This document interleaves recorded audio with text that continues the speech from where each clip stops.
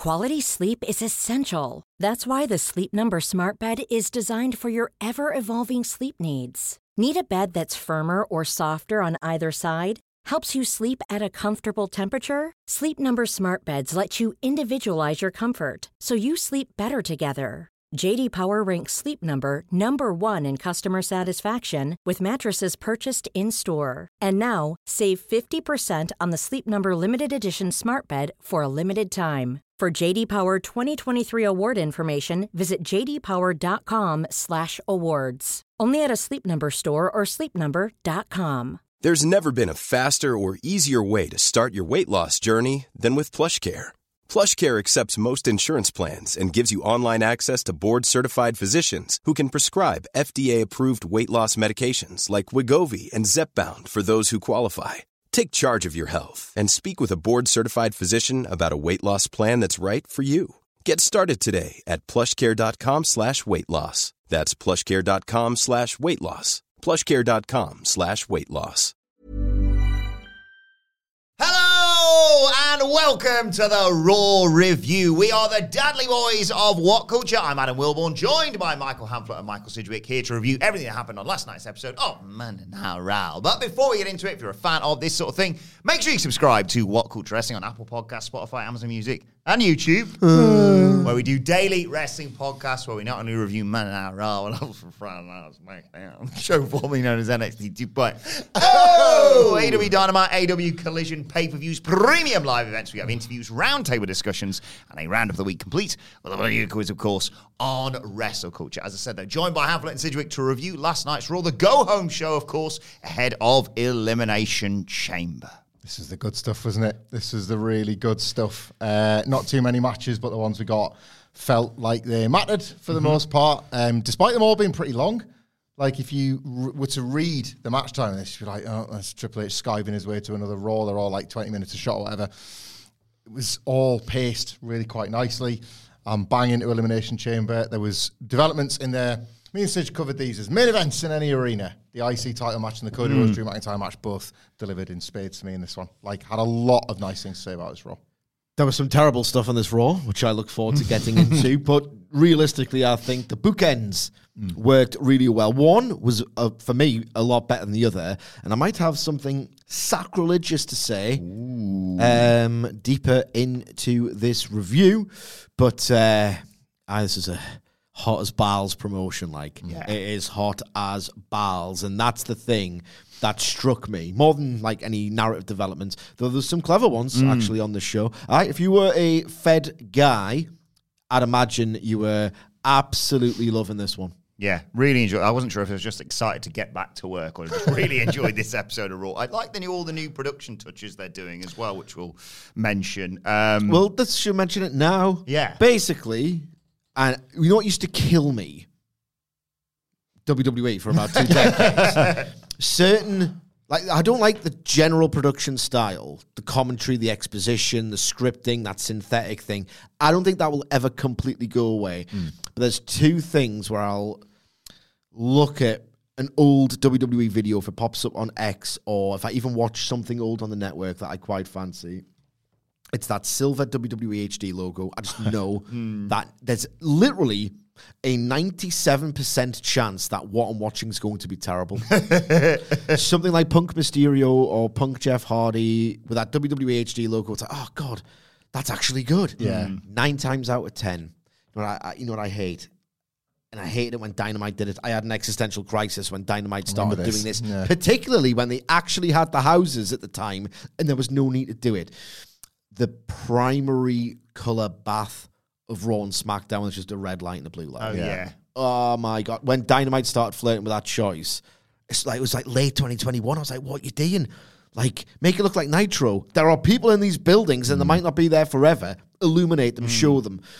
So that's gone, it would seem. It looks just a bit more like a takeover, this TV show, with a bit more color. Obviously, you need the red branding. But it looks a bit more like a takeover, and that was never my favorite aesthetic, even when there was a point when I was head over heels with NXT, like, as a product. Even back then, it didn't look wonderful to my palate, but it's certainly better than the main roster in that That's slowly creeping into the production now, as you'd expect. It's just so like on the ring apron, which is still obviously a video screen, but then the little mini screens that separate the crowd is like acting as a divider because, as you say, they can light up the upper bowl at the moment, and you can't always do that, so you should.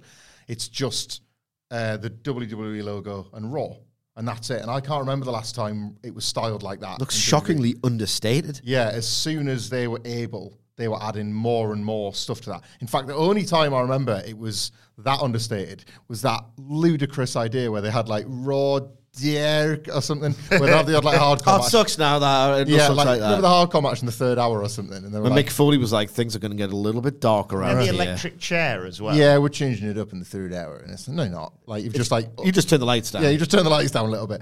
But no, especially on the ring, I noticed it, and on the barriers, because everything's video now, isn't it? So like on the barriers as well, just the WWE logo and Raw. It was shocking. Genuinely shocking to look at a WWE product and it look like that. The biggest one yet, because we were sort of taking the piss a bit last week, aren't we? There'd be like one camera angle that one used, and we were like, thank God Kevin Dunn's finally gone. It's their product, so we turned it around. It's like, well, hold your horses just a second. But this was a pretty visually striking difference this week. Where were they? Anaheim? Yeah. I really liked the bit there, like, well, we've got... However, everything was hotter than the Iron Man. Yeah, everything. There were at least 2 matches that were like way hotter. Punk comes out at the end and is like... all I'm saying is thanks for sticking around because I know you didn't in 96. But there was a couple of times where they're like, this, it was like 13,000 people or whatever it was. Aye. This is packed. So they had that bit where they like walked through the concourse area and walked into the arena. And there was another bit where they had someone walk like as if you were walking up to the ring after they came back from a break. Yeah. It just looked absolutely packed. You have to use it because, like, look how nostalgic people are for whenever there's like an Attitude Era clip and there's all the signs. And you'll see people saying, oh, God, like, I wish I could go back to this. I wish it was this. I remember Dynamite a couple of years ago. It was the Quake by the Lake finale where Punk returns as a surprise, save Moxley, have the brawl, whatever. JS. And he hops on his foot, I believe. I believe he does. The JS roller rings. It's white hot. And it was right around the time that people were posting that SmackDown finale where it's just everybody hitting the finishes in the middle of the invasion. Oh, yeah. And I wish wrestling was still like this. It is. There it is. It's there on a Wednesday. It's great. Like, there are times, like, in wrestling where you really do have to capture it because then it goes away and then you can look back at the footage and be like, oh, I wasn't lying to myself. It was actually really this hot for a bit.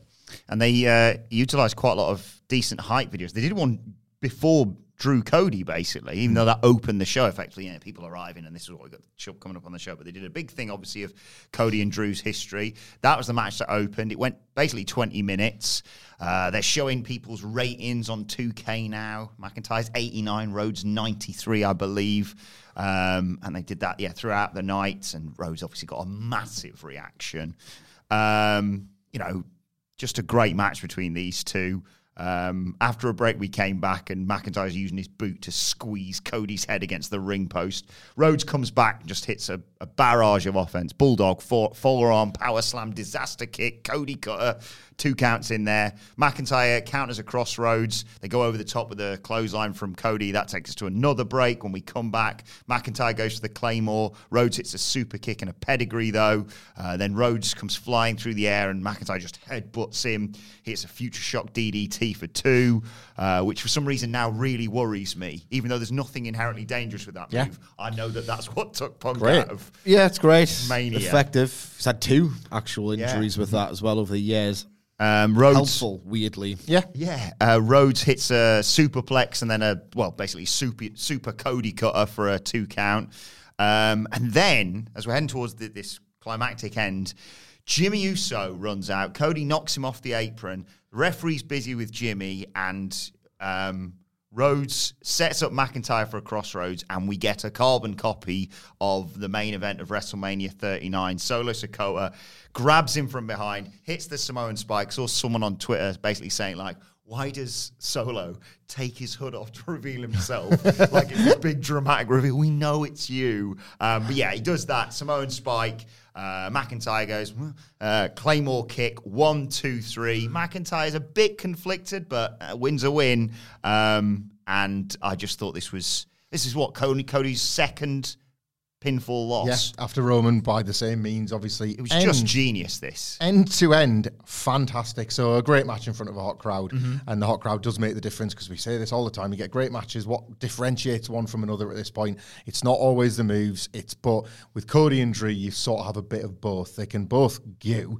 That's sort of undeniable at this point, but you've got characters that are just at the perfect point to be facing each other. So it's the matchmaking is as fantastic as the match really here. Drew is this locked-in, motivated heel character that looks at Cody Rhodes, looks at that WrestleMania sign and puts those two things together. It's like, your decision is the reason why I'm not already going to WrestleMania, so I'm going to have to beat you up to make you pay for it. So he's fully motivated as a character. Cody Rhodes, in front of him, he finds is biggest, like literally, Drew's a massive guy, but biggest challenge between now and Roman Reigns, realistically. But he has such a good run that he just still sees it as a confidence booster. I'm on the way to WrestleMania. Nothing can derail this. So, like, thanks for the offer last week, Seth, but I think I'm good. So, like, that's sort of there lingering in the background. You can see the way that Cody's wrestling with confidence. He's using his, like, supersized version of his moves to get Drew, but doing it with all the sort of the verve and the excitement of a guy that's got the shot. He's made his decision and he's on the way. So that's the dynamic of the match. That plays out throughout. And then by the time you arrive at the finish, and obviously this kind of helps out for later that you realise that the Bloodline are in the building and wanting to cause trouble and all of that, you have Cody being beaten by the exact same thing that's beaten him once before, which is a really nice touch. It plays into this, I still think, pretty good booking of yours that, like, Solo tries it again, and this time maybe The Rock's there to save the day, whatever. But they know this, people remember this, and they know this means a lot to people. Or if Cody kicks out again, now we've established it's this, They know that this exact set piece means a lot to people, and they've used it pretty much at the perfect time. Like, there's a little bit with Seth later on, but they're going to go on to the Grayson Waller effect, and Seth's going to basically, well, now do you realise why you need me around? And Cody is the sort of perfect character to make the odd mistake every now and then, because that's ultimately what separates him from John Cena and humanises him a little bit more. He can make the mistake every now and then because he just gets a bit overexcited. He's the same guy that will agree to be somebody's best man. So he's allowed to make mistakes because he is human, and that actually makes him better as a top guy than a John Cena. And the other thing was just with Drew, the little look to Solo followed by the win's a win was really nice character stuff, because he is at this point accepting of who he is as a bit of a bad guy that will take shit. He will deny it, and he will lie to himself about it and lie to all of us. And what did he say later on? He says he was seeing the big picture or something. Seeing the big picture, which is him. Not looking at the whole pie, Jenny. Him basically waving away that identical thing, Solo in the hoodie, happening to him at Clash at the Castle, was where all of this bitterness started years ago. And him having that little moment of going, do you know what, sod it. Like, if you can't beat them, join them. I'll have this, and I'll, like, take this huge win. Like, couldn't really love this more as a bit of WWE storytelling tacked on to a great TV match. I'll do match and then post-match. I don't think it was great. I think it was very, very, very good, and probably, like, in a weird way, better and more effective than a great match in and of itself, because it was just so unbelievably hot. I don't think the action/content/story was great. Very, very good. Not great. There's a difference with great for me personally. But my God, Cody Rhodes in this match, in that building, Jesus Christ, he could not look more like a world champion right now if he was plated in gold. Like, his skin plated in gold. He's just the champion. If there was a 0.0001% in the heads of, like, Levesque, Heyman, Rock, Emmanuel, whoever's pulling these strings these days, of we can maybe do this another year. We can maybe do it another year, or SummerSlam, or beat the Hogan record. It's on record to begin with.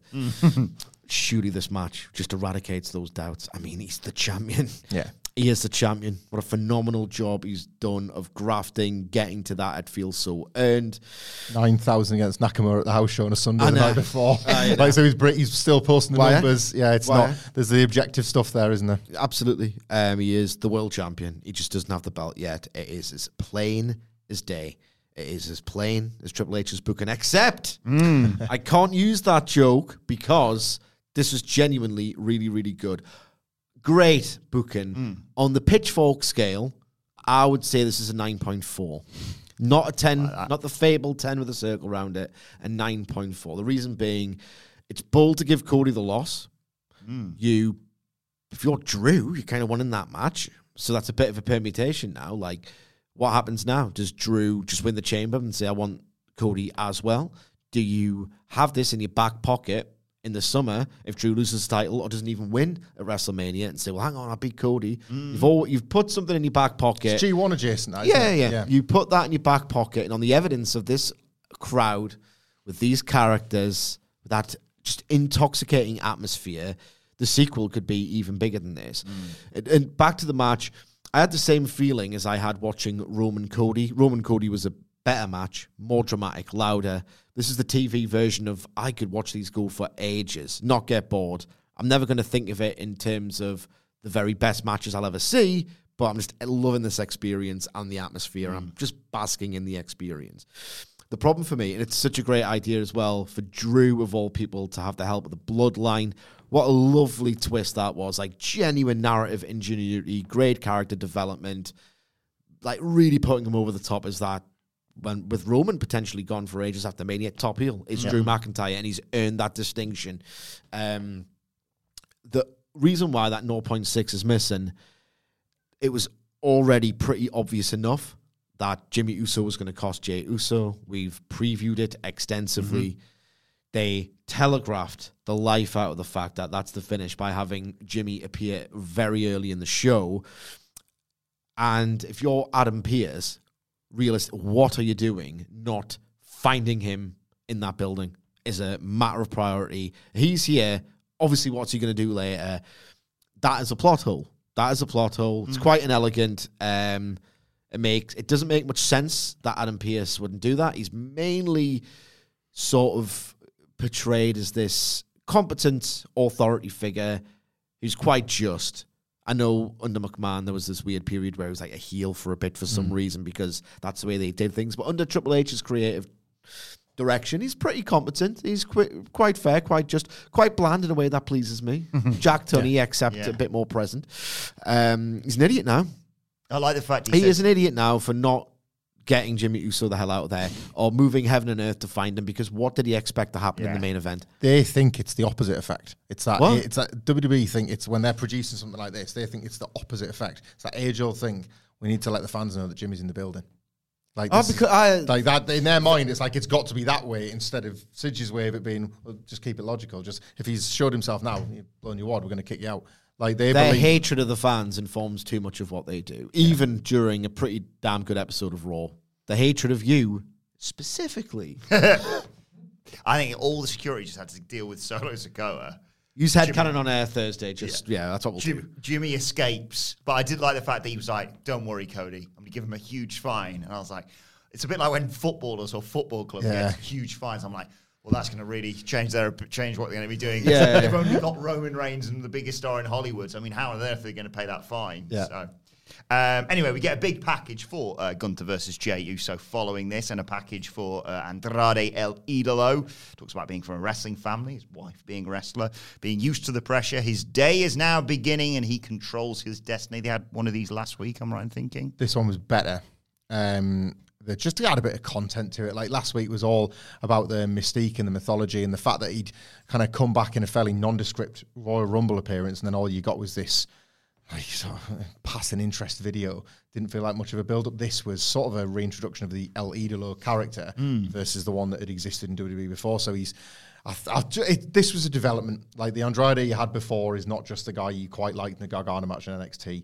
I've grown, I've got this, I've got that, and I'm starting. It's regressed, if anything, but But like this was him telling you that now I'm better than ever, and it's a work, innit? So you've got to try and buy it if you can sell it. We got a quick recap of what happened with the ending of Cody and Drew, with Pat McAfee doing his telestrator thing. I've only ever seen it in like NFL before, but he's just zooming in. If you look at Drew's eyes here, and if you look at where the thumb goes, which is into Cody's throat, it's... Jerry Lawler and Bobby Heenan used to do this to great effect. Really funny. I didn't like this, but I do like that they just try stuff. Like I would want to see more of the experimenting with things, because some stuff will take and some stuff will work. This one didn't for me, but I want to see more like this all the time. I want to see more technique by Taz. Yeah. I want to see that. Remember he's a heel and did it? Yeah. It's great. This goddamn loser can't get out. Yeah. You choke him out. Trainers checking on Rhodes. Pierce, as we mentioned, comes in and says, don't worry, Jimmy and Solo are definitely gone. Huge fine. Do you need anything? Cody's like, I'm fine. And then Seth came in and just gave him a look, which is all he really needs to do. And they're going to be obviously at the chamber doing the Grayson Bloody Waller effect, which is, like you say, where it's going to hopefully develop from there. Yeah, the I told you so moment for them, wasn't it? We had a spot for the final spot in the Women's Elimination Chamber. It was a last chance battle royal featuring Xia Li, Valhalla, Tegan Nox, Natalya, Indy Hartwell, Candice LeRae, Maxine Dupri, Ivy Nile, Elektra Lopez, Kaden Carter, Katana Chance, Michin, Zoe Stark, Zelina Vega, Shayna Baszler, Chelsea Green, Alba Fire, Isla Dawn, BFAB, and a returning Raquel Rodriguez. Great to see her back. A graveyard. There was a bit of me that thought, is Jay Cargill just going to come out and eliminate everyone here for a split second? I think all of this occurred while you were off. Did you go off after they kind of spoiled that Cargill was going to be in the match? Yes. So by the time it was the SmackDown where they announced we're going to do all these matches to build to the chamber. So that was my Friday. Was my last day. There was a graphic. I saw this. Yeah, like blurred out, but you could make it clear exactly where everybody was. So see Tiff, couldn't you? On there? Yeah, it was like before even the SmackDown qualifiers, and Jade Cargill was the sixth person. So then that was out and about, and then the story broke that plans had actually changed, and they decided to take her out of it. When you watch this, and like this was nice. Like Raquel Rodriguez hasn't had the best time of it since she went off. She was like, forget what illness she was struck down with, but it was sounding pretty serious. It's nice that she's back, and this is like, why not? I suppose. But when I look at this, and then I think about how difficult the chamber can be anyway, I think it's for the best that Jade Cargill dodged this entirely. I think this would have been, like subtraction by addition. I don't think she'd have come out of this. Well, she'd have to have beat her, presumably. Possibly, Someone yeah. has to pin her. I mean, it doesn't even matter if all five of them do it. It's still beating Jade Cargill. I just think it would have been really hard to shine in this particular environment. So probably for the best. No one did. Maxine Dupri was eliminated first, almost eliminated Chelsea Green, but Valhalla got rid of Maxine. Valhalla follows her out with Raquel doing the elimination for her. Xia Li, Isla Dawn. Tegan Nox tries to surprise Natalya by eliminating her. But Natalya counters a sort of reversal of do over the Rumble, but they switch this time, TSD. Zoe Stark, Shayna Baszler eliminates longer, B-Fab. Green keeps avoiding elimination. Elektra Lopez gets rid of Zelina Vega and Michin, but Michin eliminates Elektra because she's celebrating, and those two brawl to the back. Chelsea eliminates Candice LeRae. Shayna Baszler eliminates Indy Hartwell. Baszler and Stark start teaming up to get rid of Katana Chance. Rodriguez gets rid of Alba Fire. Ivy Nile gets rid of Natalya. And the final four in the end are Baszler, Stark, Michin, Rodriguez. Baszler and Stark team up to get rid of Michin. But Rodriguez fights off both Stark and Baszler, eliminates both of them. She starts celebrating like she's won. Then you realise the bell hasn't rung. Chelsea Green slides back in. And the crowd think, okay. But Rodriguez counters, chucks her out. Raquel is the sixth person in the chamber, which we'll get to a bit more later on. Not being facetious, well, I am. Has Triple H ever booked a battle royal without doing that finish? They love this one. Oh, that's a good question. They love this one. They love it. Like honestly, Triple H is almost as bad as father-in-law for like booking the same things over and over again and indulging his tropes. And as these words leave my mouth, I realize that's absolutely the fucking worst. The absolute least of the problems. So I will just strike that from the record. That being said, on his own terms, Levesque is pretty creatively bankrupt when it comes to these battle royals. I cringe a little bit at the point now when you're watching the person celebrate. Does he think it's like this cool thing that he's just invented? No, it's so every time it happens. It's terrible. The only good one is there's no drama as well. Is the Orton Edge one, isn't it, Nicholas?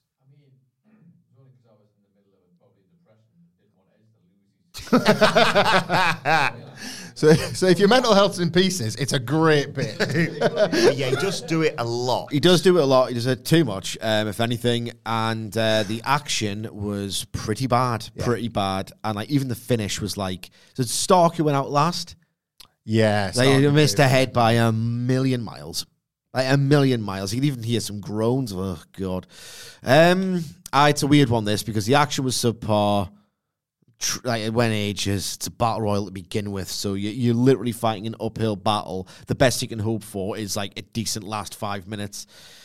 So like just pretty crap across the board, and there was no even suspense of my Chelsea Green win. It's like it was 2 seconds. It was like a comedy spot that didn't land, and the finish looked terrible. And on top of everything else, nice for her, Raquel Rodriguez, that she's back, but let's not pretend that this push is taken on the main roster at all. No. I can't take it seriously because it just hasn't panned out, and they're not really 100% behind her. Like, she's not winning a women's title, I don't think. There was not even a shred of interest in the Indy Hartwell gets to go home story as well. And like, you weren't given any reason to think it. It was all just headcanon stuff. But you thought, oh, well, maybe. And then they can make a nice thing of it. Nah, forget about that. You're not getting that. None of that sort of stuff. I dread how long... Oh, well, we'll talk about it later. Shit, I thought, like, especially because she got so close to the end, I thought Shayna Baszler stood a chance. I've never seen her in an Elimination Chamber. Did pretty well. Did she? Pretty well, let me tell you. I don't recall. I'm not doing this all over again. Why didn't you have that thought going through your head for the past 4 years? I've had a week off. 5, actually. 5? Yeah, 5 years. 5 years. Jey Uso cuts a promo saying he's going to bring down an empire and win the IC title. Yeet. And then we get this. The empire brought down him. 2-sentence horror.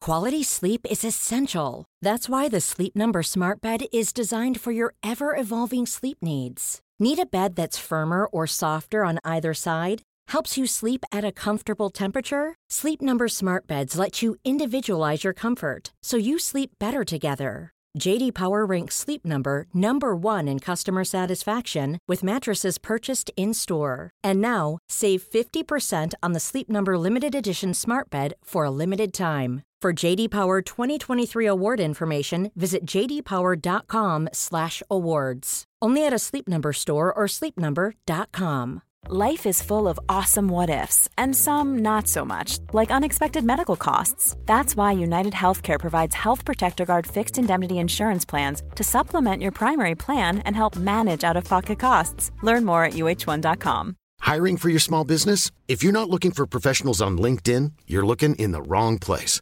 That's like looking for your car keys in a fish tank.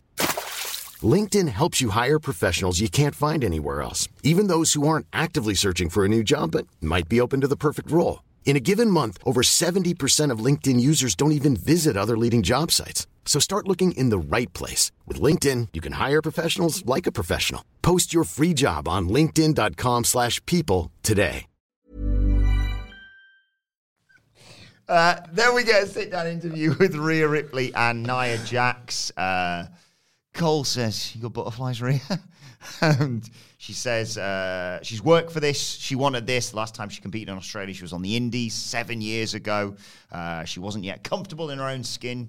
She nearly wanted to quit, but she had to sit down and remind herself exactly who the hell she was. She isn't like everyone. She proved her doubters wrong. She reminded herself that she is Rhea Bloody Ripley.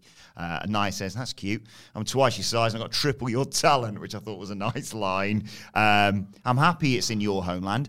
I mean, technically, as someone pointed out to us, it's also in Nia's homeland. I think she was born in Sydney. But she said, "I'm happy it's happening in your homeland so you can be closer to home to go home and cry."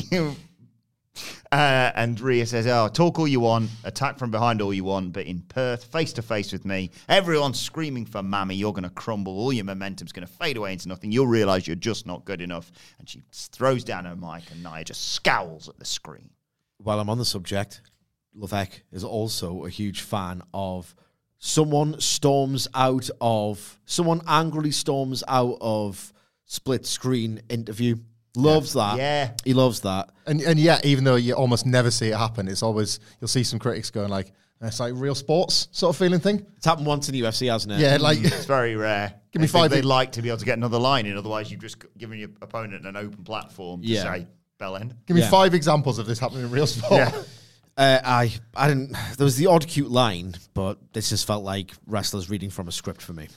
It lacked, it lacked a killer line. That's exactly what it is. Like we were talking yesterday. I don't think it will anymore. I think the hope's gone. I thought this stood a chance of the main event. The hope of Nia Jax headlining a stadium. Nia Jax and You Rhea are Ripley. absolutely biased. I like big bastard moments. And Rhea Ripley headlining that show, it's going to be a big stadium event. I thought that was going to make for a big moment. I'm not even a Davey Boy Smith guy, but you wouldn't deny the man a Wembley main event, you know? That sort of thing. I don't even like Will Ospreay. Got to put him on last. Like, I just thought Rhea Ripley in that environment could have been great. And this was a little bit of a tell, I think, from WWE that even they don't really see it there. It'll be big. It'll be huge on the night. Rhea will get a massive result. She'll win, obviously. But it's a semi-main, isn't it? It was a nice line. I'll get to it later. Nice line from Raquel being like, you're all counting on Rhea retaining. But if Nia retains, I'm the only one who can beat her, basically. Well, it was about time somebody said that. Because between that and the Las Vegas thing with Becky Lynch, there's two separate matches that are foregone conclusions. Somebody should probably flag it. Wait a second. Then we got... It's like 12 of us. Why are we here? Then we got Truth Line, which was a Dateline-esque segment. Jackie's chatting to Truth in the rain outside the Honda Center. We see his history with the Judgment Day, with them as babies, children, growing up, and special moment when they first met. It's like the first time John Cena tried on a pair of jean shorts. It went bad. Damian Priest attacked him and made him feel like he was as sad as when he was watching the finale of This Is Us. Now he's got DX in his corner, though. Stop laughing. I did laugh at that bit. Such a funny cut. Like, I've got DX with me. Shawn Michaels and the Cerebral Assassin Triple H. Go, not them. There was also a funny line about this must have been how Genuine felt when he wrote the song Pony, and I was like, anyway, he just walked off. I knew exactly this was where it was going to go, and you really like it, and I figured you probably weren't going to be a fan. It's absolutely terrible. It was Pony, in your opinion. I think it's like language or something. No, it's absolutely terrible. It's just not funny. It's just not funny. I'm 38 years old. I'm 38 years old. It's great. I liked him in the poncho as well. Yes. Funny look. Is it the DIY version of the Live, Laugh, Love stuff, isn't it? Yes. It's absolutely...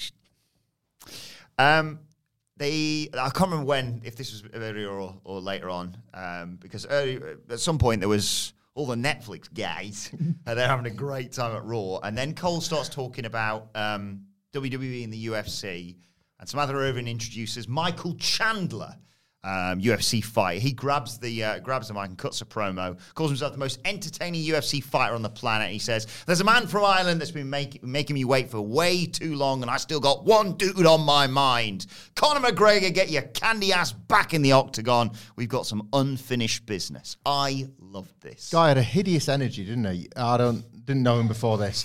Snatches the microphone out of Samantha Irvin, like, oh, ugh. I've only come to realise just how chud adjacent UFC and MMA is. You're joking. I didn't know. It doesn't exist to me, really, and then I get exposed to it, and it's like, ugh. Like, you're reading The Guardian. I just I had no idea it was. This has blown my fucking dick off. Well, we talked about this last week. I said I knew it was like a bit like right lean. I didn't realise it was a full on MAGA fed. Oh yeah. I had no clue. So like, even if you take the politics, like the personalities to be in the octagon, you got to be like maybe an alpha male. No, I don't watch. It's like about 600 Undertakers in there. I haven't had a chance. I haven't completed the network yet. There's too much to get through. Like the network.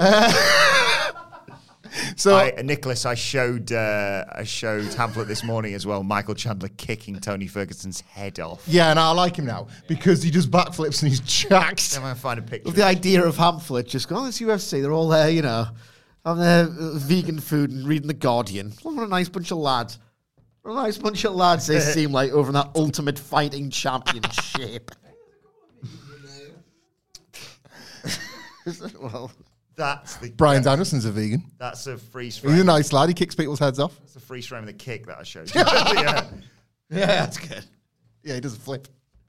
Then people are like, do you like that? Do you want one more? He does another flip. Yeah. Is it the best look to be advertising a certain UFC fighter on a show when you are embroiled in the business you are now embroiled in? Yeah. You get more of this to come in it, though. Yeah. That's the reality.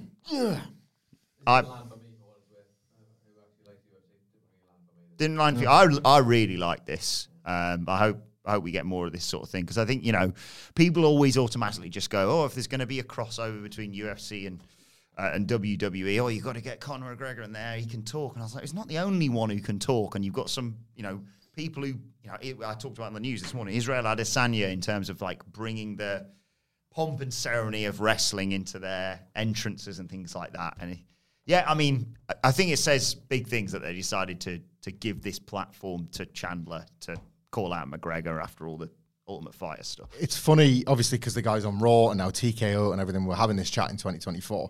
It's basically one Dave's been grappling with in the Observer for 20 years, isn't it? Because there's been the people that just like absolutely frigging hate how much he fell in love with MMA when just wrestling was on its ass. And just like, yes. I think I like this now. And like it was big business, and both sort of risen back up at the same time.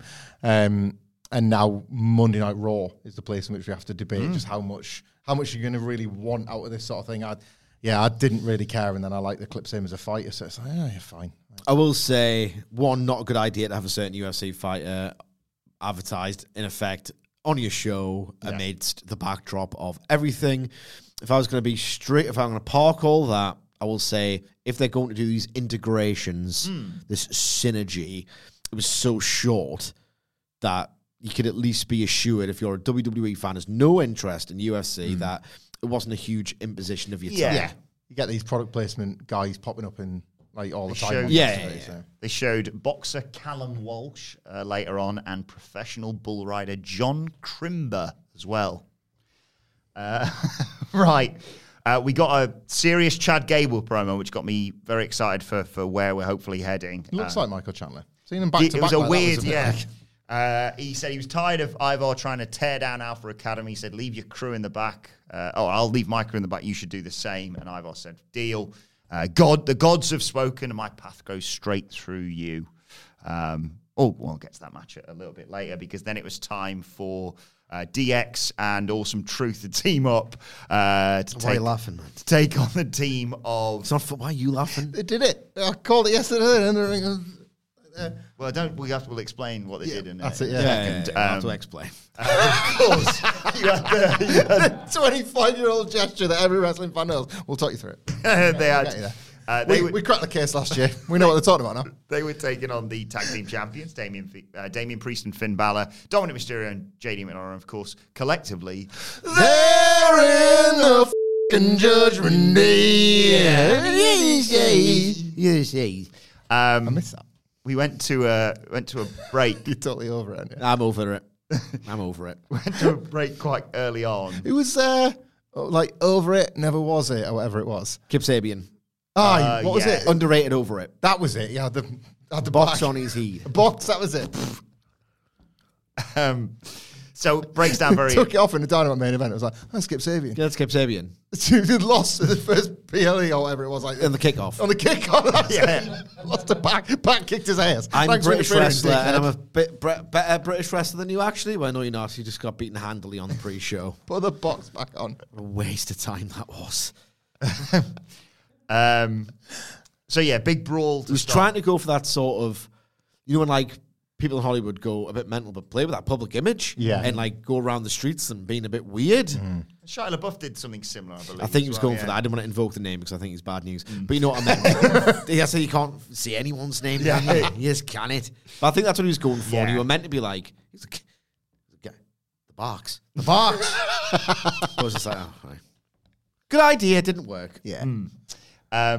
Very early on, we get a huge brawl. All the heels get sent to the outside, and what's he called? Sorry, Joaquin Phoenix do this really elaborate, years-long bit ahead of a film release where people genuinely thought, "Oh God, is he the latest to kind of go off the rails?" And it was just this really elaborate. Did he do it on Letterman or something? He was just I don't know. I seem to remember. Yeah, and there was like, I'm not really there. I remember. That rings a bell. Yeah, and like he pretended to do a vanity hip hop project. Yeah.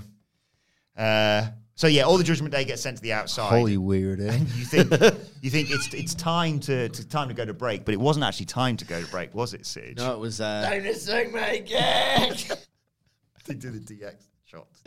Right, so like I just want to break this down a second because break it down. Because R-Truth is an idiot and I love him for that. He thinks he's in DX. Miz is R-Truth's mate, knows he's an idiot, is gonna let him think he's in DX. Johnny Gargano and Tommaso Ciampa look like having the greatest night of their friggin' lives. Johnny Gargano being a DX cosplay. DX, we did it, Tom. Hang on. So you're telling me that Johnny Gargano cosplaying as Shawn Michaels gave him great amusement and pleasure? He's been doing it for 6 years. Like, Candice is just like waiting for him after the match. Like, you sent it to Sean yet? You sent the clip to Sean yet? Do you remember when they did the NXT photo shoot and it was all like, which WWE person? I think he was maybe even world champion at the time. Which WWE person you want to do? And you could just feel Gargano's gone. If I don't get to be Sean, and we're not doing this. So. I can do the last 2018, the last 6 years of Johnny Gargano's career through the art of mime. So I'm sorry if you're not on YouTube, but I'll tell you what I'm doing in about 2 seconds.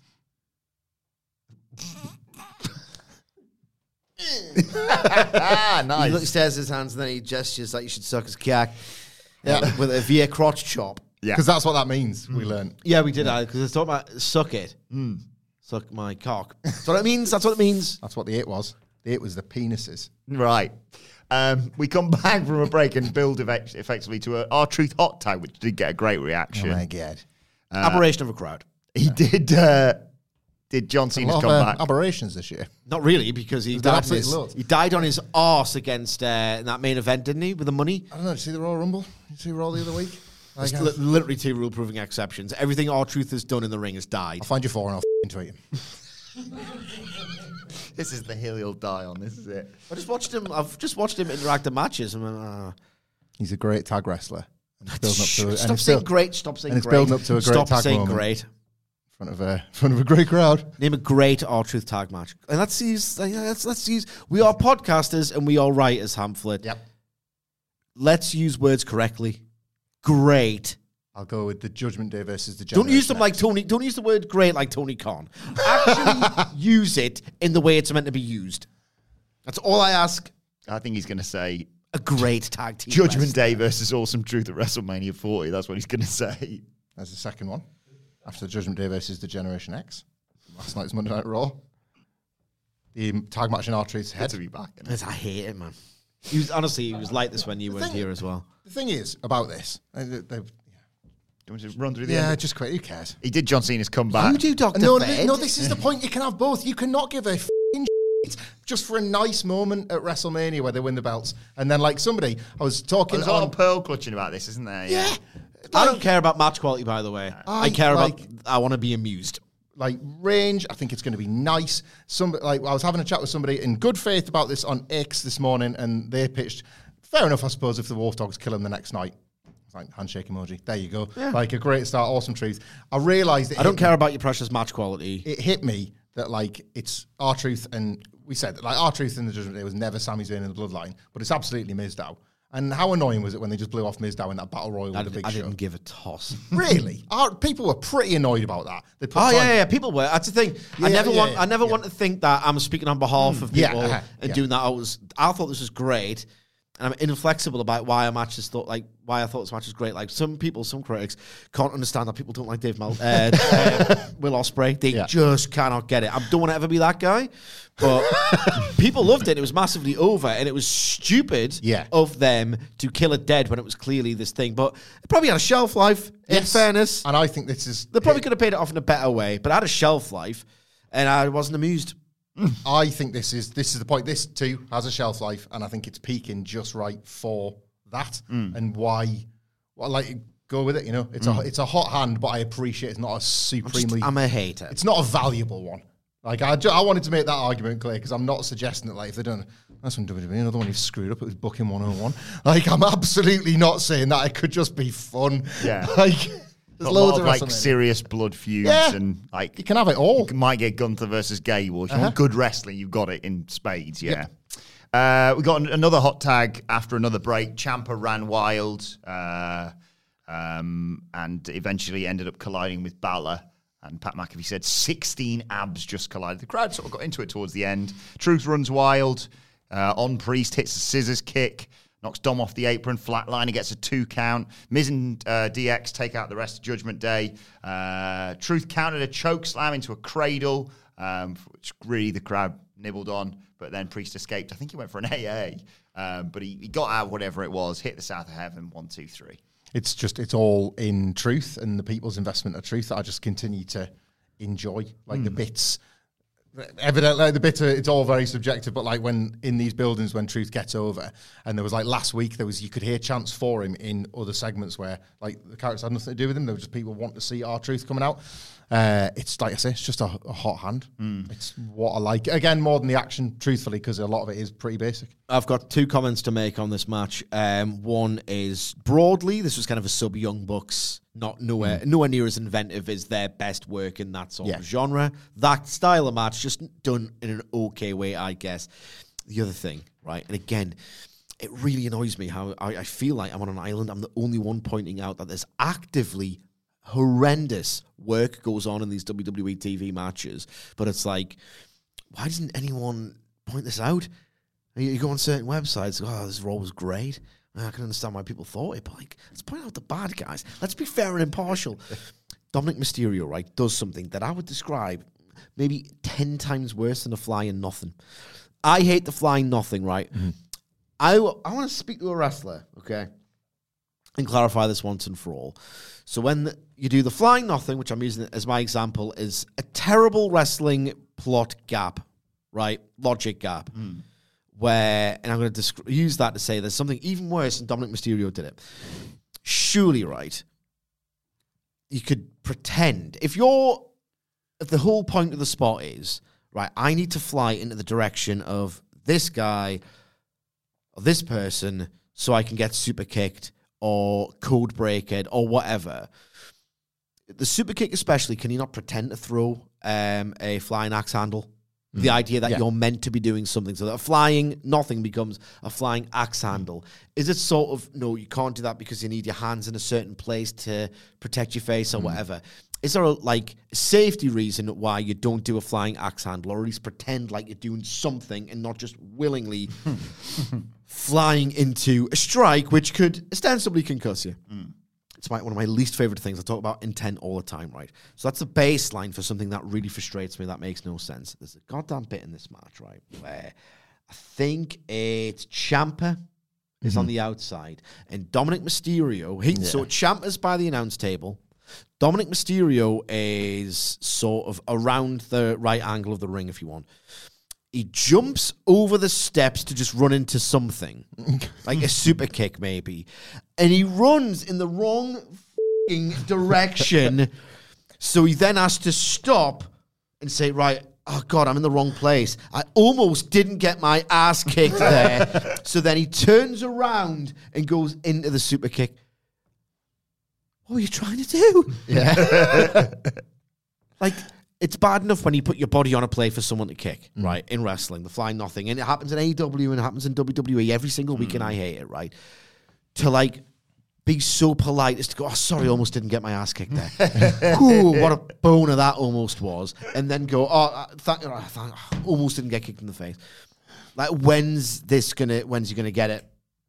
Yeah, well, probably never. We talked about this, didn't we? He's a manager in a managerless era of wrestling who can do enough. Infuriated to go out there and wrestle, but it's you're not wrong about this. The people should pick at these faults in matches, noises.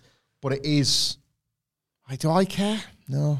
Not to. We'll always have Mania 39. Well, no, not even sound flippant about that. When I'm watching that, but does it not just think I cannot take this emulated combat, which is the core of everything? That's what this is. I don't know. I would be more, there's a longer form chat in this. I would be more narked about seeing that or a spot similar to that in Chad Gable versus Ivar than I was here. I have different expectations of someone made the point on Twitter that you meant to think he's crap, but you can't do that forever. No, that's not the pass at this point. Not for the thing you're mentioning as well. He's meant to be crap. I get it. That would be throwing a weak chop or something like that. He is weak, he's limp, whatever. That's not... That's just you're exposing what this is. It's just, I guess, get removed from it. Removed from the point. I sort of feel like I've got a quality adjustment filter that goes up and down per what I'm watching, whether that be because of the wrestle involved or because of the initials. Because of but I play it to AEW as well. You have to sometimes. So bad work is permissible in a WWE TV match. Good work is boring in an AEW match. No, but if it's by great characters, I don't care what the work looks like. Great characters. Stop saying great. You do that on purpose, that one. Yeah, you piece of you piece of fucking trash. If there are people I'm invested in, it's like it's a character forward mindset where like I'll think of like I'll be really into what they're doing. Will they win? Will I they do lose, get the this. advantages. You know, I do and, get and this. yeah, Still not good enough. We get a video package showing The Rock's promo from SmackDown. Oh my God. Yes, we're going to be buddies, you know, me and you. You know what's cool? What? We haven't spoke about this.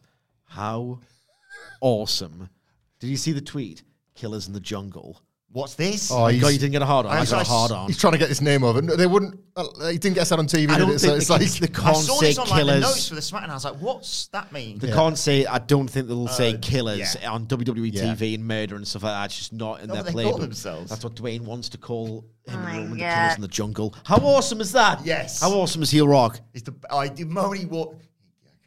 We're setting records here. I was like, I know what he's about to do here. Bunch of assholes in the ring. I was like, yeah. Oh my God. Anyway, It's going to be buds. yeah, he's the long do the game. one right there. or did he? Did Bron Breakker. Anyway, Jackie Redmond's with Sami Zayn in the back. He's made a difficult decision. He's hitting the pause button on his issues with Drew McIntyre because it's become an obsession. He's gotten this way before, but he needs to focus on his path to WrestleMania. He needs to trust the feeling in his gut. Not only was a path to WrestleMania, but a chance to do something historic. He will be a champion. There's a chance. Mm-hmm. That's what I'm hoping. That's all I needed, just a glimpse of that. Sami Zayn, Logan Paul? Possibly, yeah. Yeah. And Those are options. later on, Shinsuke cut a promo on Zayn saying, "You whiny little bitch. You want to be the underdog? I'll make you the underdog. You can bask in everyone's sympathies, and they're going to face off next week." I know you won. I know Nakamura beat Zayn. So if he's like, well, if you keep complaining, I'll beat you again. It's not like the Cody thing where he just loses and then continues to get another rematch. But Might as well have. It is proper Ross and Mike. But you left. Nakamura at this point, isn't it? He just keeps inserting himself into programs. But you left. Then we got the elimination. Even when he's a winner, he's a loser. Yeah.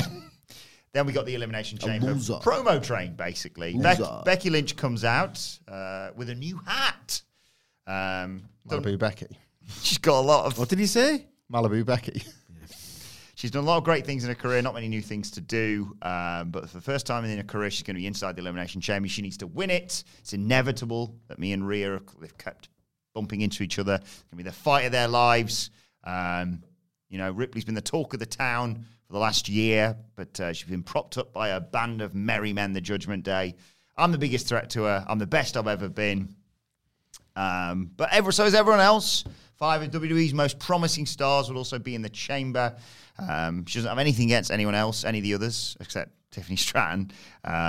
Liv Morgan interrupts. She talks about the fact that obviously her and Rhea used to be partners, and then she got injured, and reminds Becky that she's the last one to beat Rhea Ripley. Out comes Raquel Rodriguez. You say reminds Becky. I feel like she was reminding all of us because there was an awful lot of lore to this Liv Morgan thing, and it was a bit like when Sid would be like, remind me again who Bobby Roode won the United States title off and whatever. Like Liv Morgan reels off like 6 things that had, like things that have been stuck in the back of my mind about Rhea Ripley. And I was thinking, and you're like, what? Oh yeah, that did happen. Oh god, yeah, that did happen. Like, I don't know if that's a fair play or a hair ruffler or what. It was like, there's a lot there. Like, she's held on to that, and at least they're letting her use it, I suppose. But it's a bit weird, isn't it? Like, she's been out injured. That's it. There's no story beyond that. Raquel came out and said, could be Nia Jax. Let's not forget who could be champion after Saturday. And I'm the only woman big enough and strong enough to take out either woman, which I thought was a nice line. Naomi came out. Becky welcomed her back. She said, I didn't just come back just to come back. I returned to climb our way to the top because that's where I belong. Tiffany Stratton comes out next. She said Naomi had left an empty space when she left. She said what? I left an empty space when you left. And the only space I want to be in is the center of the goddamn universe. I don't care about the past. And that's what I see when I look at the rest of you. Bianca Belair comes out, says, look, none of you will ever be me. I'm the only one who's actually won a chamber. I'm going to continue my undefeated streak. And you can't spell WrestleMania without EST. Tiffany says, just so last year. No, literally, like you picked last year. That was a good line. That was a good line. And a big brawl breaks out, and then Nia Jax just kills everybody. Superb Nia Jax beatdown, notwithstanding. This was rubbish. This was absolutely awful. It was like the amount of exposition. Like, you know, I hate it to begin with. This was absolutely brutal, more brutal than I expect the match to be on Saturday. right, Can we talk about Elimination Chamber? Yeah. We'll talk about this first. Yeah, There's nothing to say. It was exposition, volleys. I like it when they have to do the exposition volleys and the other characters in trying to sell that it's not blatant exposition have to sell it like they're hearing it for the first time. Oh, yeah, she made some pretty good points there, actually. Did like the bit where I think it was Bianca and Becky, like I think Tiff attacked Liv or whoever, and those two were like, well, the only two left. Get into it. But yes, so we have Liv Morgan, Raquel Rodriguez, Naomi, Becky Lynch, Bianca Belair, and Tiffany Stratton in the Elimination Chamber. Sige, how do you see it going? Well, we'll talk about the Women's Elimination Chamber match, and let's talk more broadly about the Elimination Chamber PLE in general, at least at time of recording. I think it looks ass. Oh. All right. If you saw this Yeah. lineup, 4 matches. Same as the Rumble, because you've got the 2 big matches and you've got the 2 smaller ones in the middle. So I'm assuming that's what terrifies me. That's kind of what terrifies me. If this remains 4 matches, oh boy, I think we're not in for a good show, and I'll tell you why. Triple H likes to book long-ass matches. We see it on his television. We saw it at TakeOver, and regrettably, this will live with me forever. We saw it in his own matches at WrestleMania. Okay? It's one thing to do these, 70-minute Rumble matches, right? Do we need the Elimination Chamber matches to go more than half an hour? No. But we will. Yes. We almost certainly 45 will. minimum for the men's, I would say. Oh, it's just, I don't think that's necessary at all. 5-minute intervals? Yes. I hope the screens are big. And even then, it's not a guarantee of an atmosphere. Because there's something about the stadium backdrop, the weakness of this card, and the visibility, I guess, if you're a punter in that huge stadium, with the chamber, which itself is, even in an arena, it's like a very thick structure, you know, to actually like look through. I just worry about the strength of it. Well, I don't worry about it. You know, it's like when football pundits say, I worry for them. Yeah. Like, I'm not worried about Luton. Do you know what I mean? Like, I don't care about Luton. I like this little crappy stadium, but the novelty of that'll wear off soon enough. I'm not worried about this. We never like to see this. Well, I think he does, actually. WWE has a terrible night. I think it's exactly what he was after. Let's face it, they have telegraphed the life out of the Women's Chamber match. Becky Lynch is winning this. Becky Lynch went nose-to-nose with Rhea Ripley at the press conference. They've interacted on screen. It's one thing to foreshadow or tease the thing that's happening in the medium to long term after the thing that happens in the short term. Again, I make this argument quite frequently. Episodic television in professional wrestling is kind of a flawed model. There's always internal consistencies because wrestlers have to have friends, but sometimes you need to have a heat angle. You know, you need to do something this week because you need to build to the main event of the pay-per-view, which sells like the most pay-per-views or whatever, but you kind of have to do predictable stuff on the way. That's a common flaw with the episodic TV wrestling model. There's a way to kind of do it halfway elegantly. They haven't done that with this. It's so obvious that Rhea's going over, and that means there are 50% of this Elimination Chamber card is like stunningly predictable. They've told you what's going to happen, which is not good. The other 50% is the men's chamber match, which has been, since day one, the genesis of the moment of the World Heavyweight title. They've told you, canonically, it is a consolation prize. That was the kayfabe storyline explanation for this title existing. There are a lot of over characters in this men's chamber match, but my God, who forgot? Drew McIntyre, very good at being methodical. Randy Orton, the dictionary definition of methodical. You have got LA Knight. Yeah. Love the act. Love the bit. I would argue there's a bit more substance to it than some people would. He's not confused with a plunder brawl specialist who's going to be amazing in this environment. Can he do the vertical leap onto the pod? Logan Paul, Might exciting, be able to do that. exciting for this match. Mad spot in there. So that's going to elevate it. Lashley, He could be fun. Kevin Owens is always a lunatic. This match stands a chance of being... This could be the fabled grade, but there's a 50% of the field, even with Drew on the form that he's in, has the potential to lower its excitement value and make it really drag and sag. And Mustache Mountain in a tag. Like, they're not over. Excuse me, Sage, please. The new Catch Republic in a tag. I mean, they're talented wrestlers, but they're like the 6 years out of fashion at this point. They're not winning the belts. No. And they're not winning the belt. I think this looks poor for a stadium show. You are forgetting the Grayson Waller effect. This looks poor as balls for a stadium show. Hamflet, yes. You're the Fed guy. Yes. Dr. Fed. Yes. Tell me why it's going to be good. To use a Jim Rossism, it's an all sizzle, no steak kind of night for WWE. It's going to look fantastic, I think. Oh, yeah. The stadium set, and to the point about the Rhea Ripley, Nia Jax match, that's going to have the big fight feel, because of Rhea Ripley is going to be a massive star. I can't disagree with any of your takes on the results or the quality of the matches, but I don't necessarily think that is what... sorry. Forget about the fireworks, aren't I? Yes, you are. How could I forget the... And the Australian flag. I'm sorry. And the Australian flag drone. Nicholas, can you edit that out? I forgot about the fireworks. Forgot about the fireworks, guys. Elimination Chamber. I'm sorry, man. I'm sorry. Elimination Chamber has, for the longest time, always been a bit of an annoyance. It's an inconvenience. Obviously, when they've got two belts, it's our way to make somebody a contender for it. But having this show where you potentially got to put the title on the line against 5 other contenders this close to WrestleMania, or lives and dies by the crowd. We've seen it multiple times over the years, how it can be really awkward that it's this specific show you've got to get through. I know why in WWE's mind they think it works, but it's quite awkward from a narrative point of view. But yeah, I don't think this will be about the quality of the match. I think it'll be about how it all looks. I think it'll be a good night for some of the overstars to get just an incredible response. Stadiums are stadiums. You don't know if the noise is going to dissipate, but certainly they will look temporarily like massive stars on a show that typically is skippable. I don't think this is skippable strictly because of all of that. And because it's on a nice time for us. But think of the poor American viewers, Sam. It you is. have to wake up early in the morning to watch wrestling. I mean, what must that be like? The things I want to look at... Clash at the Castle atmosphere, payback quality. Yeah. The things I want to look at are the reasons... Told you the ace in the hole that they've got. You could just get a magazine, I want both. You could just get a magazine. And then I could get the Elimination Chamber program sent from somebody that's actually at the show.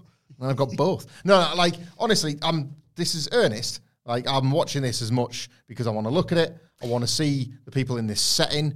I think the men's Elimination Chamber match might be all right. I think Rhea Ripley versus Nia Jax will be pretty good. That'll be an over-delivery. Rhea Ripley hasn't got the matches. If you look at her last year as champion, especially if you consider where it started with Charlotte Flair, she has not got the matches out of this run. Yeah. Zelina Vega was fun in Backlash. And that's the point, right? There was a certain peak there because of the location, because of the atmosphere, and because of the vibe. You will get that again here, and it will do a lot. I think Nia Jax's form, dare I say, at the moment. So stands to have, she's going to potentially have her best match at the best time for her to have it. So I think that one could over-deliver. The Women's Chamber is too predictable, so that what you're going to watch is a series of potential. Like Bianca Belair might want to do something incredible physically, cool, but it's all to build up to Becky Lynch winning after 35 to 40 minutes. Look, if the Rumble's any indication as well, these matches will look way too similar. Possibly, yeah, possibly. I think it's one of those where I don't disagree with either of you. I think we're all sort of unified on. So you don't our winners. disagree? We're all unified on the winners. So Becky, Judgment Day, Rhea, Drew. Yeah. But I think, first of all, Becky, if you open the show, like you say, top and tail the show with the chamber matches and the women's match opens, in defending WWE somewhat, if Becky wins, it's not like, you've telegraphed. I mean, you already have, but you've telegraphed who wins out of Rhea and Nia, because arguably she's got a story with both of those. Yeah. I'm more. They've underplayed that, by the way. They've underplayed it. Yeah. It's a really nice thing they set up, and they haven't really used it. I'm arguably more interested in what else happens in the women's chamber match, because I'm looking, going, right, what's Naomi's just come back? What's Naomi doing at WrestleMania? What's Bianca Belair doing at WrestleMania? What's Tiffany Stratton doing at WrestleMania? I love Tiffany Stratton from her time. The timing of the promotion is noticeable. They could have just waited until after Mania. Yeah. So just keep her off the card. Are you going to do, is Tiffany going to, because I know people are trying to put Jade Cargill in here somewhere as well. You could do Bianca versus Tiffany. When people asked me a few months back what I'd like to see Bianca doing if she wasn't in, I was like, that's a really good step up for Tiff. Tiffany, Stratton, and Naomi. Tiffy time. We're not that close. They had hostilities from the first SmackDown they were on together. That's there. The thing at this women's chamber, and again, it's not, none of this is by accident. These are the last 6 from the Rumble. Like it was these 6 and Bayley. Like this is, you were being shown there. Well, sorry, in the original plan where Jade Cargill gets in, now it's Raquel Rodriguez instead. So it's not the same. But plans had changed. It was going to be that 6. Jade Cargill versus Bianca Belair, I still think is the match. Bianca Belair was talking it up at that Vegas thing. The Rumble spot was showing you it and how cool it would be. So I still think that's the match. Whether or not Jade Cargill appears. Can't call that match, can you? Bianca's streak versus Jade's first singles match. And it's a huge feather in Jade's cap. It's not even happened yet. If she wins. Yeah. But yeah, so like she might make an appearance again. Like we're talking in the office before because we're all just so hyped about it. Sige, I was cynical about this, to be honest. I was pretty cynical. But Sige made the point. He was like, Hamflet, it's the Fed. Anything can happen. I was like, Sige, you're right. The Rock might turn up. That was what we were talking about. If you look at The Rock's past, 5, 10 WWE TV appearances, maybe it's because he doesn't want to be advertised and the quarter hour doesn't look good. But it's almost invariably, other than last week, a surprise. It's a monster Grayson Waller effect because he's going to come out, initially get the big chance, probably turn heel on the crowd, a Christian in Canada sort of thing, allowing Cody Rhodes and Seth Rollins to be the biggest baby faces they want, they want to be against him. I don't know. I don't think we're going to have like lots to talk about from the matches. But I think they're setting up LA Knight versus Logan Paul in the men's chamber as well, for example. There's WrestleMania ramifications out the ass on this card. I hope so. And that's all. We are on the road. We are on the road. Capital T, capital R. What if Bobby Lashley's pod gets corrupted by the Final Testament? You haven't seen them in their final form from this week's SmackDown, have you? Oh, I saw what they did to poor Big Body Javi. Yeah. Oh, you did. They've got I saw that. Yeah. Jesus. They've got their own T-shirt. They've got the special entrance. They're great. You can hear a red piss on can. But it's. I mean, it's just nice to be able to watch it at a reasonable time. To be fair. All right. Okay, that's better than AEW then, isn't it? About that. But let us know your thoughts, Edward. Yeah, I think it is. In the comments I think section. it is. It can be a product that's like around a 7. It could be a 10. It just hasn't been on for a while. Nice time in the morning. Whoa! You're right. Yeah. Let us know your thoughts in the comment section. All right. Please do. I'm interested. At What Culture WWE. Gunther got a promo on Raw following this. He says he's the greatest IC champion of all time. He's going to make Jay understand that he doesn't belong in the main event. He's going to have to keep dreaming. Then we got the Shinsuke promo on Sami Zayn, and Callum Walsh, the boxer, was in the crowd. Then we got Chad Gable versus Ivar early on. Oh my God. Yes. Ivar slams Gable into the barricade. They go to a break. We come back. Ivar hits a sit-out powerbomb for 2. Gable ducks a kick, chop blocks Ivar's leg.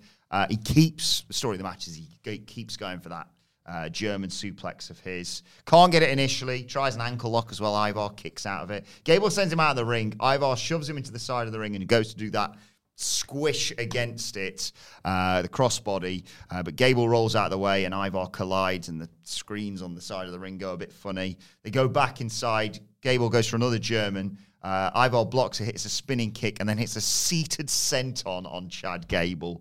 Yeah. For a 2 count. Literally squashed him like a bug. Yes. But Gable avoids... I really bought that near fall. Yeah. Well, I thought, you're not getting up from that, are you? It's Sami. Yeah. Jeff Hardy connection. Like all body. Gable avoids the moonsault, though. Finally gets him up for that German suplex. Hits a moonsault of his own. Gets a 2 count. So transitions into the ankle lock. Gets the submission victory. Out comes Alpha Academy to celebrate afterwards. It just ruled so hard, didn't it? Chad Gable, like, ever reliable, even in a story that, like, this Fued is long over realistically, and yet somehow draws you into a match in such a way that, like, come on, Chad, you finally need to finish the story. This story that I haven't cared about for months. But God, please finish it. Put the book at the back of the cupboard for a few weeks. His, as a baby face, and it's like, if you look back through his whole career, it's been used for things like hot tags. It's been used for getting nothing stories over like this one. His ability to take the physical desperation of, say, working for the suplex or overcoming a size difference and turning it into this just most incredible overcoming the odds. Like, he just applies that context to it, even though it's fundamentally meaningless. It's a magic trick. It's a pro wrestling magic. It's the art of it ultimately, because you're supposed to think whatever the wrestlers are trying to make you think, and they're a few better at manipulating that than Chad Gable. He goes into cold situations and makes them boiling hot. Not to say this was, I know, alchemist. Yeah, I know there's been story, but it's been over and done with for ages, and they've just been it's been retreads every week. It's been, well, you've got these guys, they'll fight Ivar, then you do the women, and then you come back to this. Like, and the women's match was appalling when it took place. So that pretty much killed the story dead anyway. He's a miracle worker, and the fact that this is done now, right off the back of the Gunther house shows, which Sid, you mentioned, he's actually winning by DQ.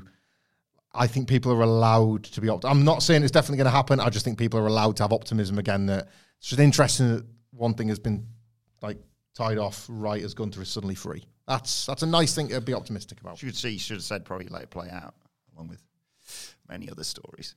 Yeah, I just love Chad Gable, man. Yes. Chad Gable's class. There's a certain class of professional wrestler where wrestlers, more often than not, have the same in-ring arsenal, the same dramatic devices they do in their matches. The best ones know when to do it. That's the key, right?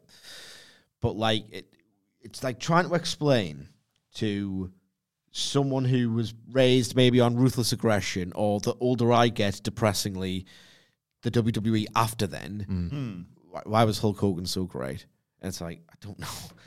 Just magic. Yeah. He's just magic. Like, mechanically, good in Japan. He still wasn't even like that high standard in Japan. He was just... guys, should he use the axe bomber in WWE? Yeah. It's an axe handle.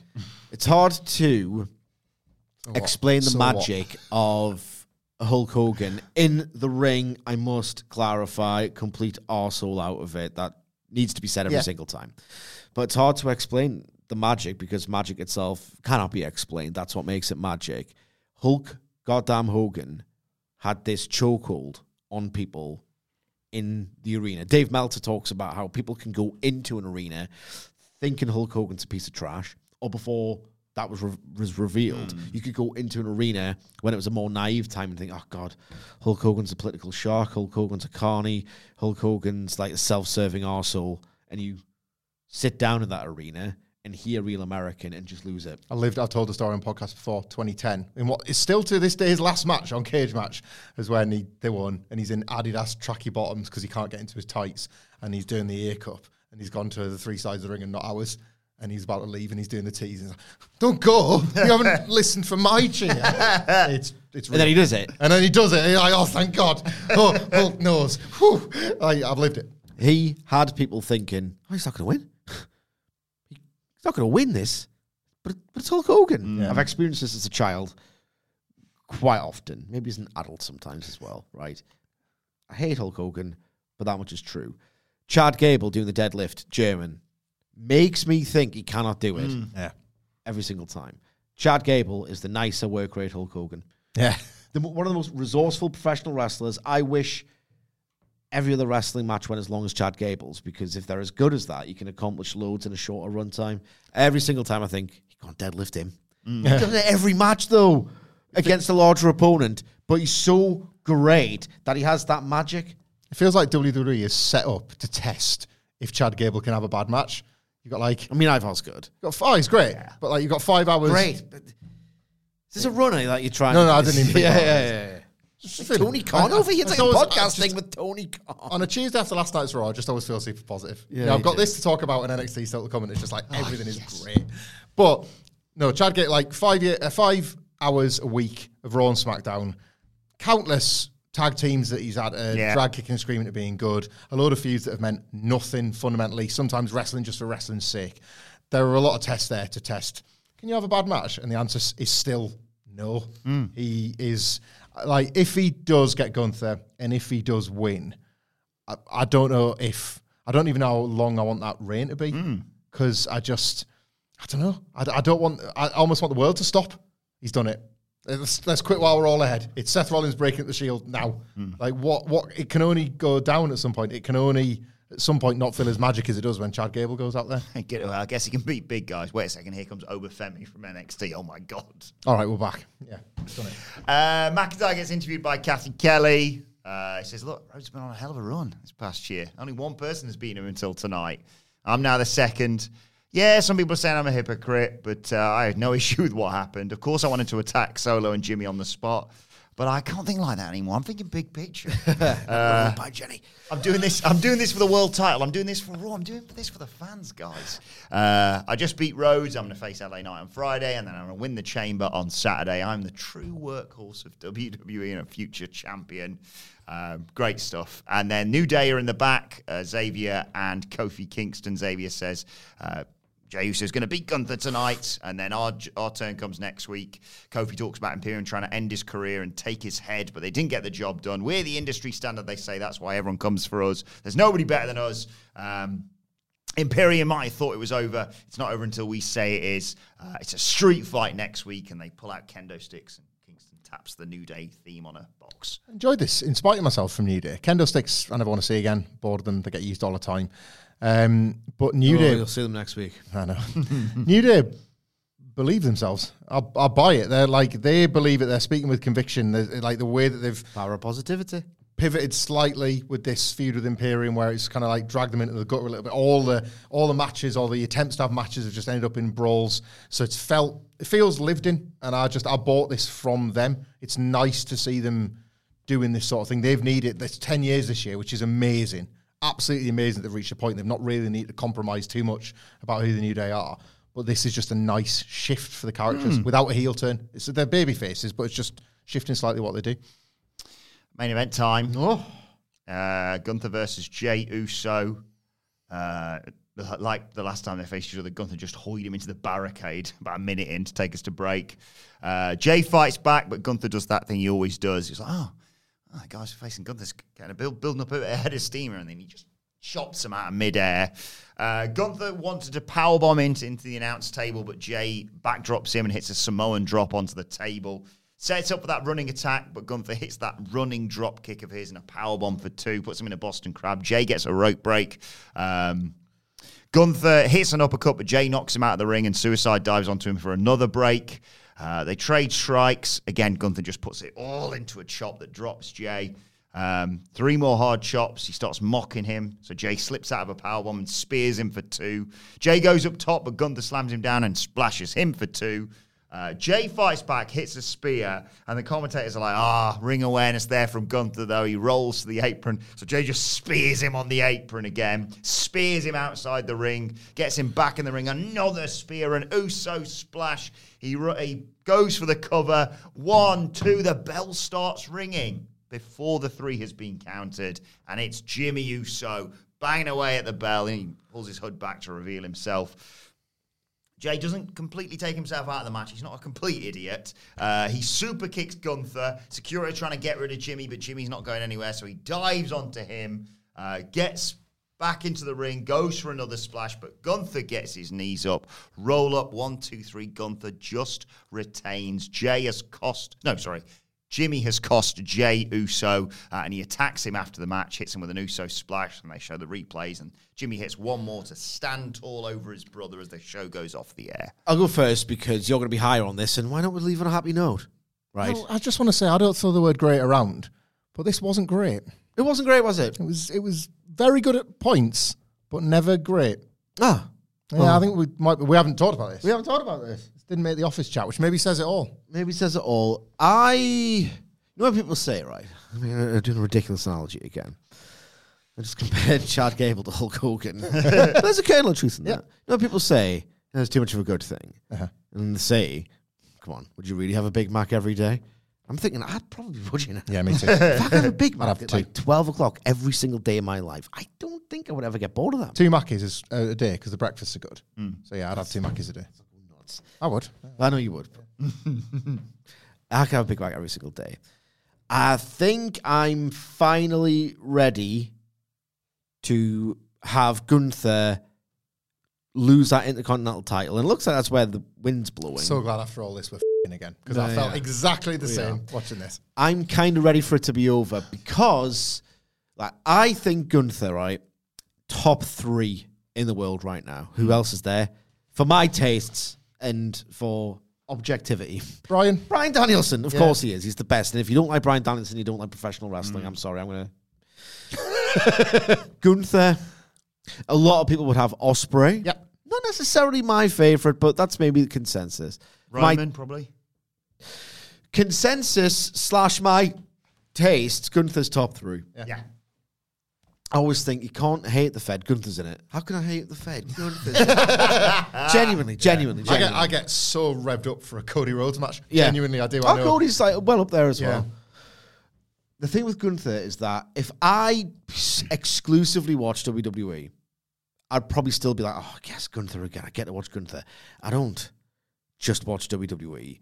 And the thing about Gunther is that it was magic at the start of that Levesque era. It's like, there's 5. There's actual, honest to God, 5-star matches off 4 and 3s on WWE pay-per-view with the triple threat and the clash match. It's like, Jesus Christ, this is great. When was the last time you had a match that came anywhere near a 5 or anywhere near a 4 and 3? I'm seeing a lot of 3.75s and 4s out of Gunther, and very slowly the impression is, I get that every single week from a lot of different wrestlers. I just don't think the Gunther match feels as special as it did about half a year ago. Formula's creaking a little bit, isn't it? Yeah. A little bit now. A little bit. And I think he can level up. Yeah. But the thing is, he's going to be... New stakes will help that. New stakes will help. And I've made the point of the reason why, and I know visa issues are a reason why he can't go to Perth, but domestic pay-per-views doesn't really do that many matches. And I think it's because they're saving the Gunther PLE match for when he's in that world title picture. And it's Gunther. You're going to get long, great matches out of him all of the time. But I'm ready for a break. Truly, I'm ready for a break. They're just not hitting in the same way as they did 6 months ago. I did enjoy this. I didn't. It's Gunther. The floor is ridiculous. He's got a Danielson floor, but at the minute, he doesn't have that Danielson ceiling. I like their chemistry. I think Jey Uso as a singles wrestler needed this match because you had to buy him again as somebody we've gone through the Jey Uso learning how to be a singles wrestler bit and having Cody helping him. And then he has this Iron Man run that was, I think, designed to illustrate that and failed miserably because they just didn't focus on him anywhere near enough. This match was quite a good recovery of that because you saw him all alone, no net, against the unbeatable guy. And you highlighted it in your review, the stuff like the repeated spears was a great example of that. This is working. I'm just going to keep... It's like spamming a move on a video game. Yeah. I'll just keep doing that. It's working. Nobody else has stopped him, so I might as well try it this way. And he's still... Jey Uso's still figuring himself out as a singles wrestler. I thought they had really good chemistry to tell that story. And I've got to give credit here. It gave me no pleasure to say, as we were watching the Rumble and then in the weeks that followed, I think they've killed Jay and Jimmy. I think they've killed it. It's got a big reaction in the building. To be objective and fair, which I am. I thought they'd killed it by even putting them together in the Rumble. Was a lack of faith in how much people really bought into it. And then the exchanges they had were more for laughs, and the brand split element of the story has been pretty much abandoned, and that was really key to it in the initial stages.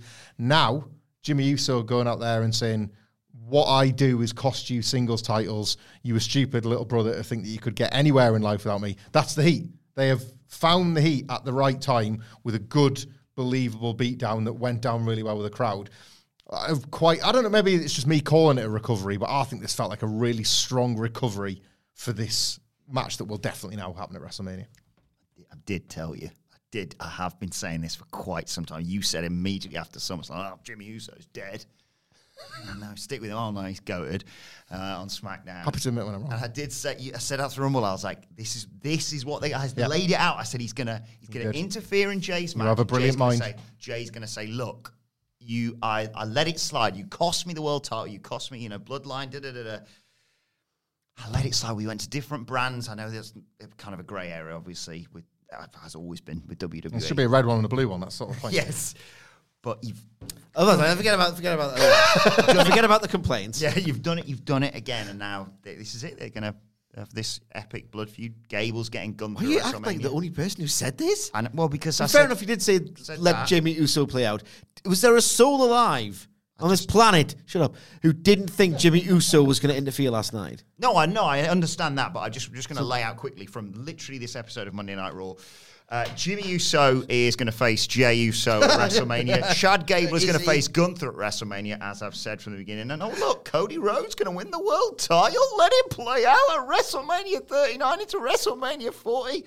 And I've had a week off. I'm just tired. Tired of being right all the time. Right, let us know your thoughts on this episode of Monday Night Raw in the comment section below or on X at WhatCultureWWE. Well, that was word for word in his notes. You can let us know your thoughts on everything, as I said, on X at WhatCultureWWE. You can follow Michael Hamflett on X at Michael Hamflett. Follow Michael Sidgwick at Emma Sidgwick. Follow me at Adam Wilborn. Follow us all at WhatCultureWWE. As I said, follow our brilliant producer at It's Adam Nicholas. And make sure you subscribe to What Culture Wrestling, wherever you get your podcasts from, for daily wrestling podcasts. But for now, this has been the Raw Review. My thanks to Michael Hamflett, Michael Sidgwick. Thank you for joining us, and we will see you soon. Planning for your next trip? Elevate your travel style with Quince. Quince has all the jet-setting essentials you'll want for your next getaway, like European linen, premium luggage options, buttery soft Italian leather bags, and so much more. And it's all priced at 50 to 80% less than similar brands. Plus, Quince only works with factories that use safe and ethical manufacturing practices. Pack your bags with high-quality essentials you'll be wearing for vacations to come with Quince. Go to quince.com/trip for free shipping and 365-day returns. Planning for your next trip? Elevate your travel style with Quince. Quince has all the jet-setting essentials you'll want for your next getaway, like European linen, premium luggage options, buttery soft Italian leather bags, and so much more. And is all priced at 50 to 80% less than similar brands. Plus, Quince only works with factories that use safe and ethical manufacturing practices.